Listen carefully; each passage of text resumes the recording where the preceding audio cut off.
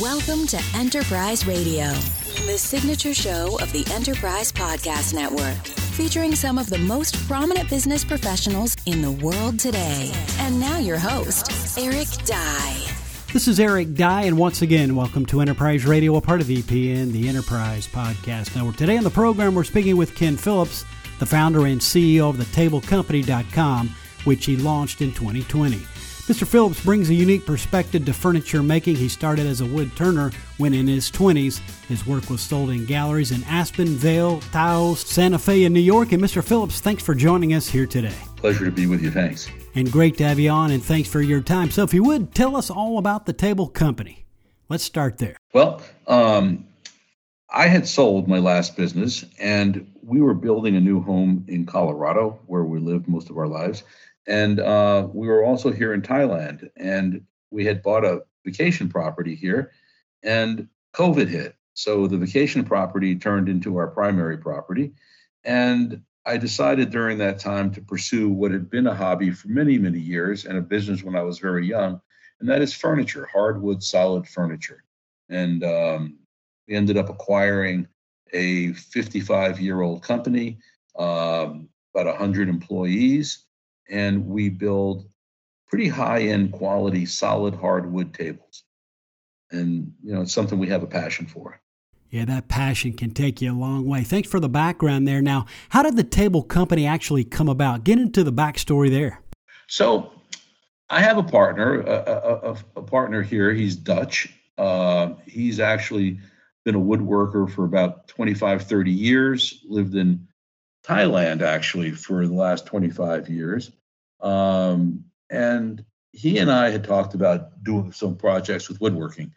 And because he's from Holland, we flew over there and had some meetings with retailers in Germany and Holland and France in that area. And I discovered, oddly enough, that the average markup in the retail furniture industry is about 5.5 times the price that it comes out of the factory. So if the factory manufacturer is selling something for $500, it's going to be closer to $3,000 by the time you see it for sale. And I said to myself, what's going on with e-commerce? So I did a pretty exhaustive research study pre-COVID of e-commerce numbers and what was going on in the furniture industry and what was going on in general in terms of furniture and e-commerce. And I came to the conclusion that there was an opportunity to deliver a truly superior quality product at a very reasonable price. And in fact, the idea was that we would sell for less money than the big box stores charge for a lesser quality product.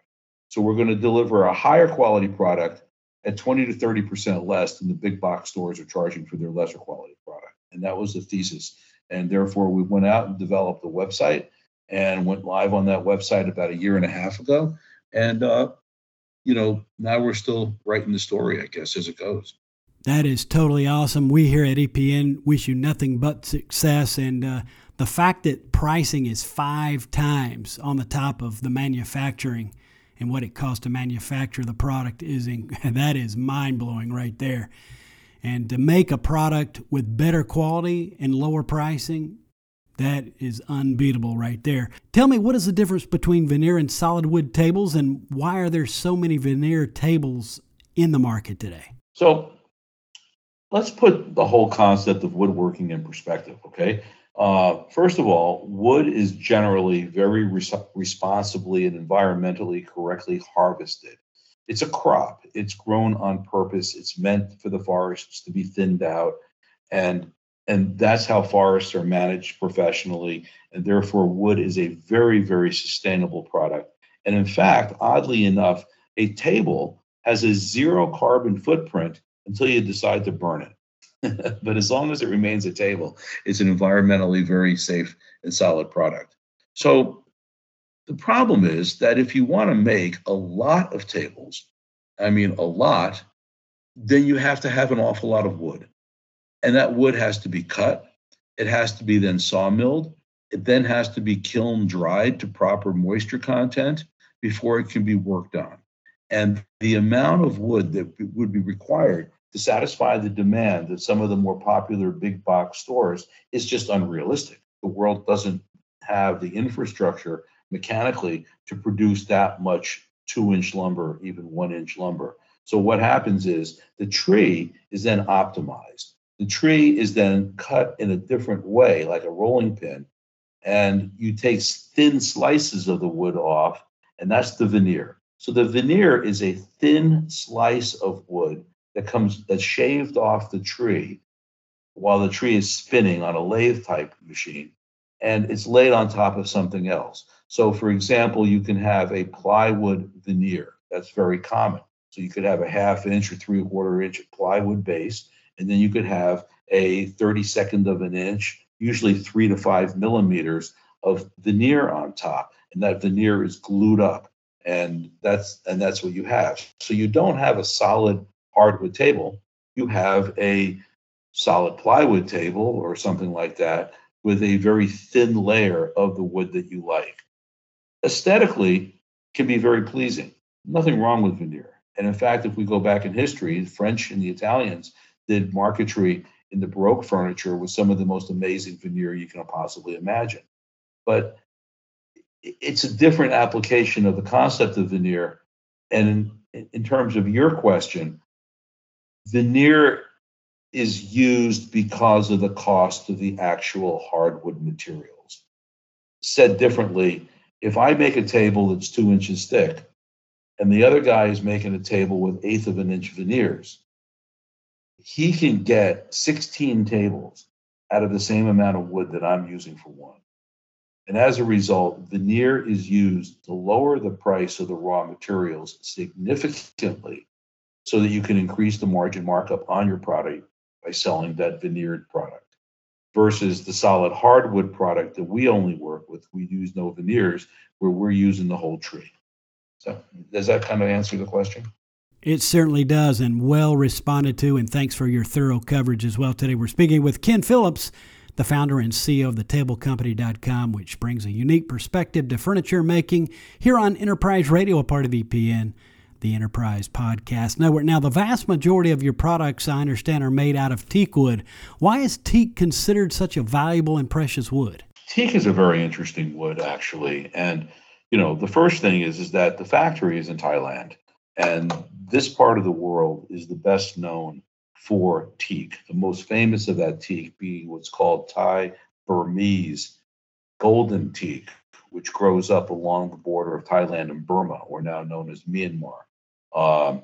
We don't do business in Myanmar because of government policies. We basically just protest that and don't do business there. But we harvest in Thailand, where the regulations are very, very strict. And teak is now grown in different parts of the world. There's some beautiful teak grown in South America, for example. The teak in South America came from seedlings of this Thai Burmese teak that the Portuguese carried to Brazil hundreds of years ago on the trading routes. The teak tree itself grows very straight and very even, and therefore it lends itself very well to harvesting for woodworking purposes. The grains are consistent, the grains are straight. It's very colorful. It's a very rich grain pattern. It's very attractive. It's quite hard, and it's famous for shipbuilding. Hundreds of years ago, most of the ships that floated around the world, Dutch, Spanish, whatever, were actually made from teak because teak is very water resistant. Teak is very bug resistant because the natural oils of the teak wood are significantly greater than any other species that we can think of. So teak is a very hard wood. It's not porous. It has a tremendous amount of resistance against rot, moisture, and bugs, and it's prevalent in this area. So when you leave this area, the teak is very, very expensive. But by producing here in Thailand, we get the teak at a very reasonable price and actually pass that discount on to our clients. Our clients are actually getting teak tables finished for roughly the same price they would pay for the teak if they went to the lumber yard, oddly enough. And it's just a beautiful, beautiful wood with a really rich grain patterns and, lends itself really nicely to a good, rich finish. It's just a very nice wood. Lastly, Ken, if you would, what advice would you give someone looking to purchase a new table or dining room set? Coming from you, your feedback and advice would be greatly appreciated. Thanks. I think, Eric, that what people should ask themselves is what's important to them. For example, I kind of talked in a negative way about veneered furniture a moment ago. But you know what? There's nothing wrong with veneered furniture. If that's the kind of furniture you want, if you like that look and it doesn't mean much to you that it's solid, then the veneer is a great product. It's not necessarily inexpensive. There's some very expensive veneer furniture for sale. It's very attractive. It looks very good. And if you're that customer, then you can go ahead and buy the veneer, because why not? I mean, that's what appeals to you. That's the look that you like. But I think that you have to ask yourself what your values are. If you're thinking about a serious table, something that will be a conversation piece, something that you could even think of as being heirloom, then you want to stick in the solid wood, whether it's United States oak or walnut, or whether it's my teak. I also do North American oak, or we do rosewood here. We do some other exotic woods from the rainforests. But it's really, what are your values? And if you don't have a passion for the wood, if you don't have a passion for the grain and the coloring and the solid nature of it, then don't bother with it unless you just like it. Always buy what you like. I mean, that's the number one most important thing. Don't buy what someone tells you to buy. Buy what you like, but figure out what's important to you. Figure out where your values are and figure out what you're trying to accomplish with this purchase. And if it's simply just have a place that people can pull up and eat, then, you can spend a lot less money probably. But if it's a statement you want to make, a place where your family gathers, a place where your friends gather, a place where people come together and create memories, then I think you want to make your memories around a much more significant piece of furniture. And that's where we come in. We only produce about 100 tables a month, Eric. Okay, so if you think of some of the big box retailers that we can think of, those stores probably sell 200 tables a month each. If they have 100 branches, they're selling 20,000 tables a month.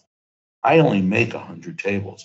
So I'm in an entirely different business. I cater to an entirely different audience. So my customer is the one that goes into the big box and says, this really isn't me. It's nice. It's pretty. I get it. It looks really good, but it's just not me. I want something that's custom. I want something that I can make that's 6 inches longer or 6 inches shorter or 8 inches wider, 6 inches taller, whatever. And that's where we come in. We come into that person who has a passion, has an idea of exactly what they want, and either can't find it or wants it out of solid hardwood, and they can come to us and we'll do that for them.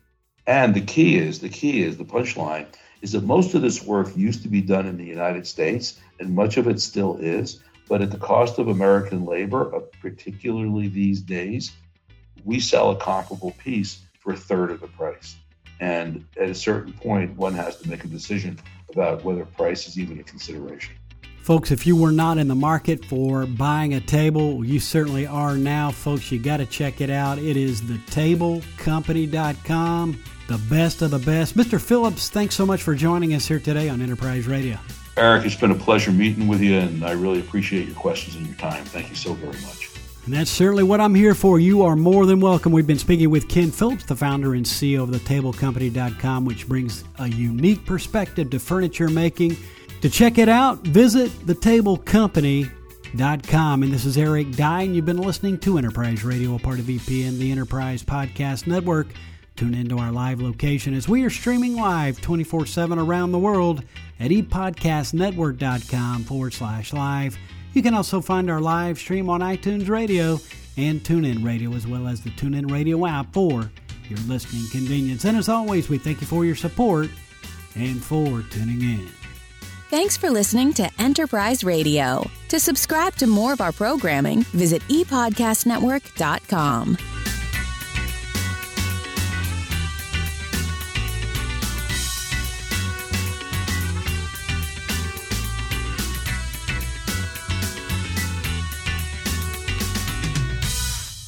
This is the ePodcast Network.